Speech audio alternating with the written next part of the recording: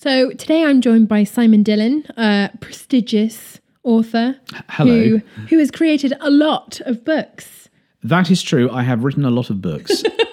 Thank you. Well, prestigious, thank you for joining us. Yeah, I would say prestigious. Thank you for joining us today. Tell us a little bit about your most recent book. Okay, well, I have a novel that's just come out called Phantom Audition.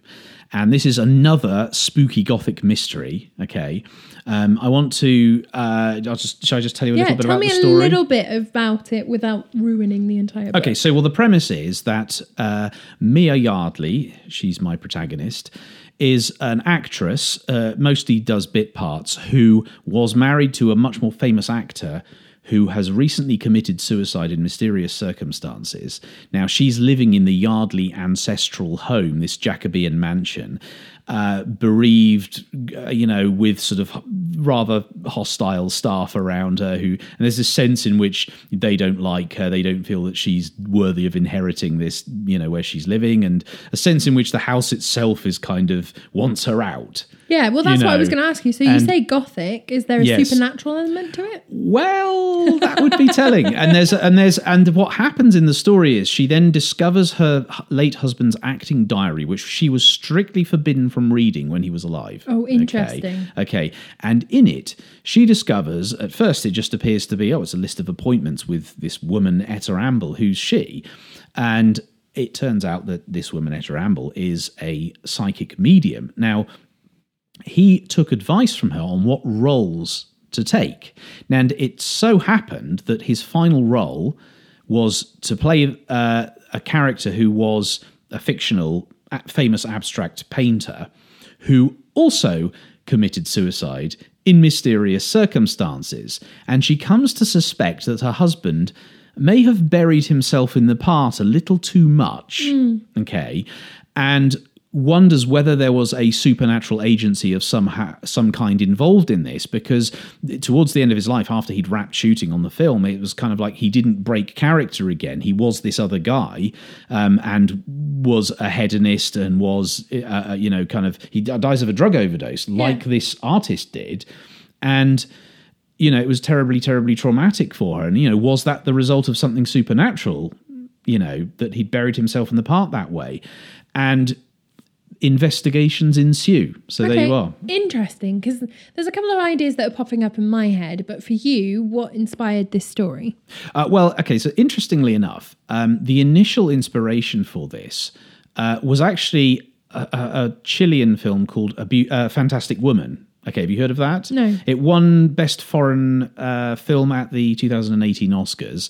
And the premise is essentially, it's about a transgender woman whose partner dies very suddenly, and she's then kind of ostracized by his family, and very much shut out of things. And it's about her grieving process. But there's a sort of atmosphere in that story of kind of almost magical realism in the film.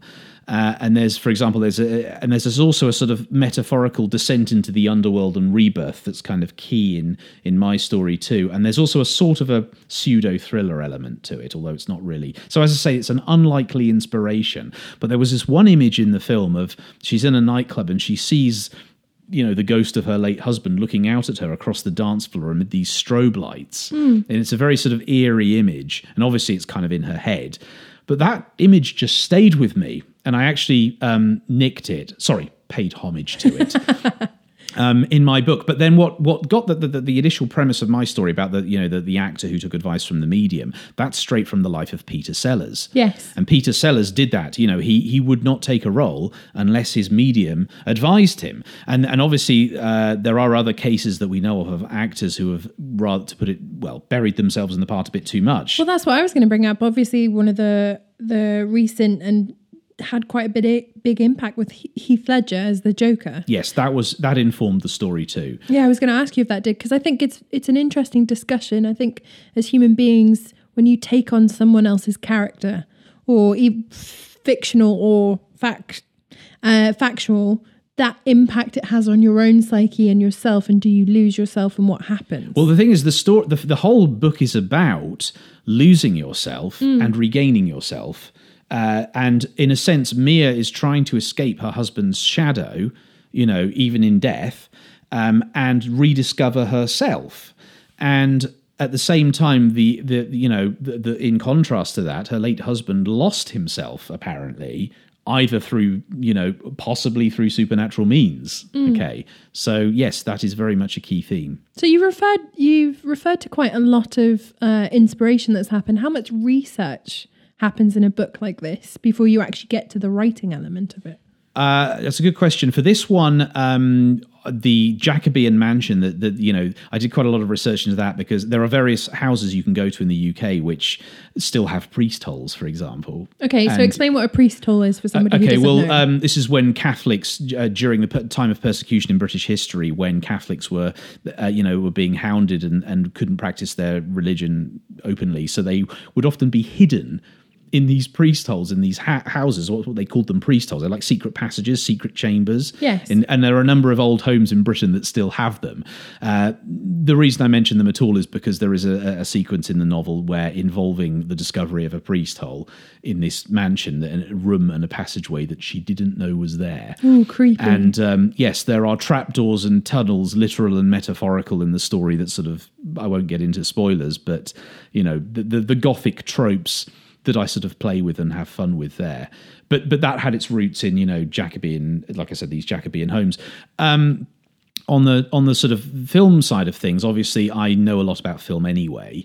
And so a lot of my knowledge of either, my own working history in terms of television and some film and what have you, plus what I know about cinema history and everything else, informed a lot of the plot as well. So there's that research. And then there's kind of the local research where it's set in the southwest of England.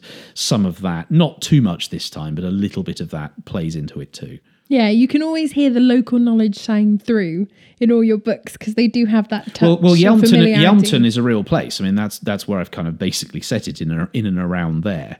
So, well, talking about not giving away spoilers, I know that the ending of this there were some challenges. Can you tell me a little bit about that without ruining anything? This is to do with the writing process. Well, yes. I'll say this.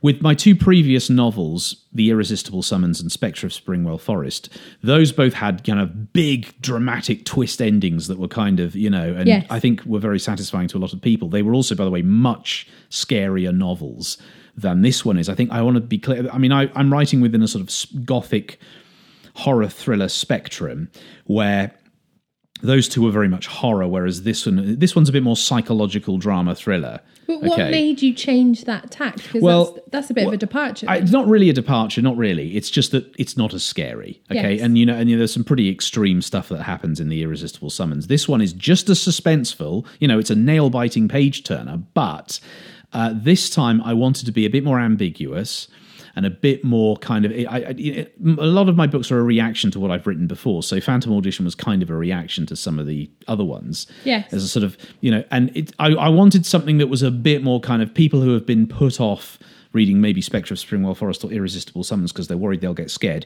This one's not too scary, okay? Yes. My mother could probably read it, and she's a total wuss, so, give it a go. Yeah. And it's a real, but it is just as gripping and suspenseful. Now, the ending specifically caused me an issue because I wrote the book because I wanted to write this ending. I don't write a book unless I think of an ending that I love. Yes. Okay.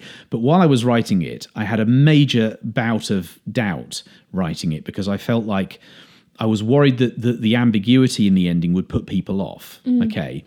And so I panicked, and then I wrote 6 other outlines of the ending, all of which were based on silly twists and things that were, and I went full circle on it and eventually had the courage of my convictions and wrote the ending I'd originally envisaged.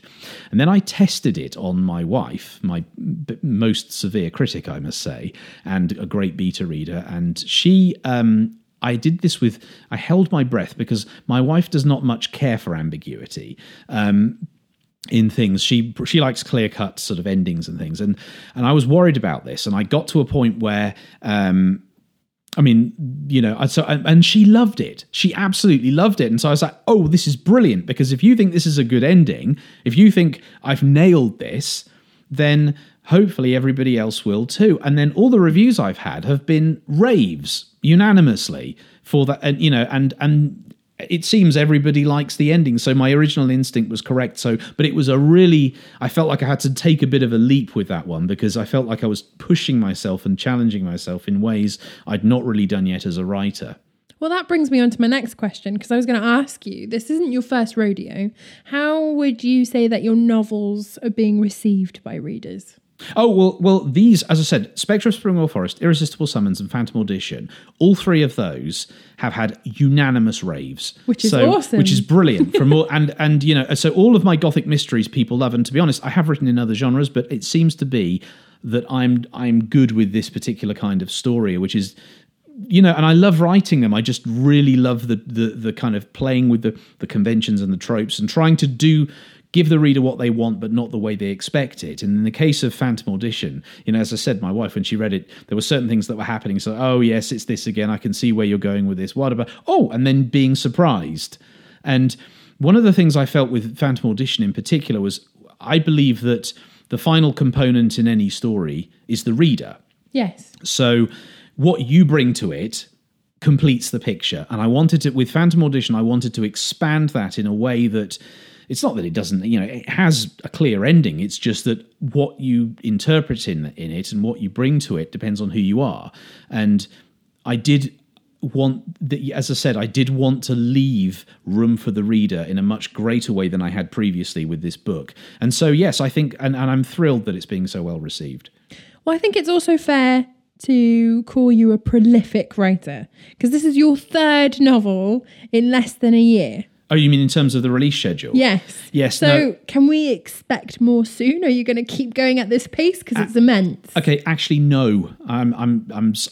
This may be disappointing to hear, but I need to take a break, actually, and calm down a bit. Not take a break from writing, but to take a break from the sort of relentless release schedule and you know, because I put myself under a lot of pressure this year, and I do feel that it's good. I've had a lot that I've been holding on to that I've released, but I need to slightly go away. And the Gothic mystery thing is going to go on hold for a short while, because for two reasons. Firstly, I want to revisit some of the other manuscripts that I have in various states of disrepair. I want to have a look at those and see if I want to maybe publish those. I do, however, have another Gothic mystery. Of course you do. How not shocking. No, I do. I have it. I'm not going to tell you the title or anything about it, other than to say that, rest assured, I will be back. There will be more Gothic mysteries on the way. The one that I'm about to write, I have an ending that I'm so excited about, and I'm gagging to tell people, but I can't. Yes, I'm really excited about this next. I will write it early next year, okay? But I do need time to sort of take stock, process, and so I don't know whether you'll see it from me until probably not next year, but at some point. So in terms of this Gothic mystery, if somebody listening wants to get a hold of it, how can they actually read this book? Okay, Phantom Audition, it's available on Amazon.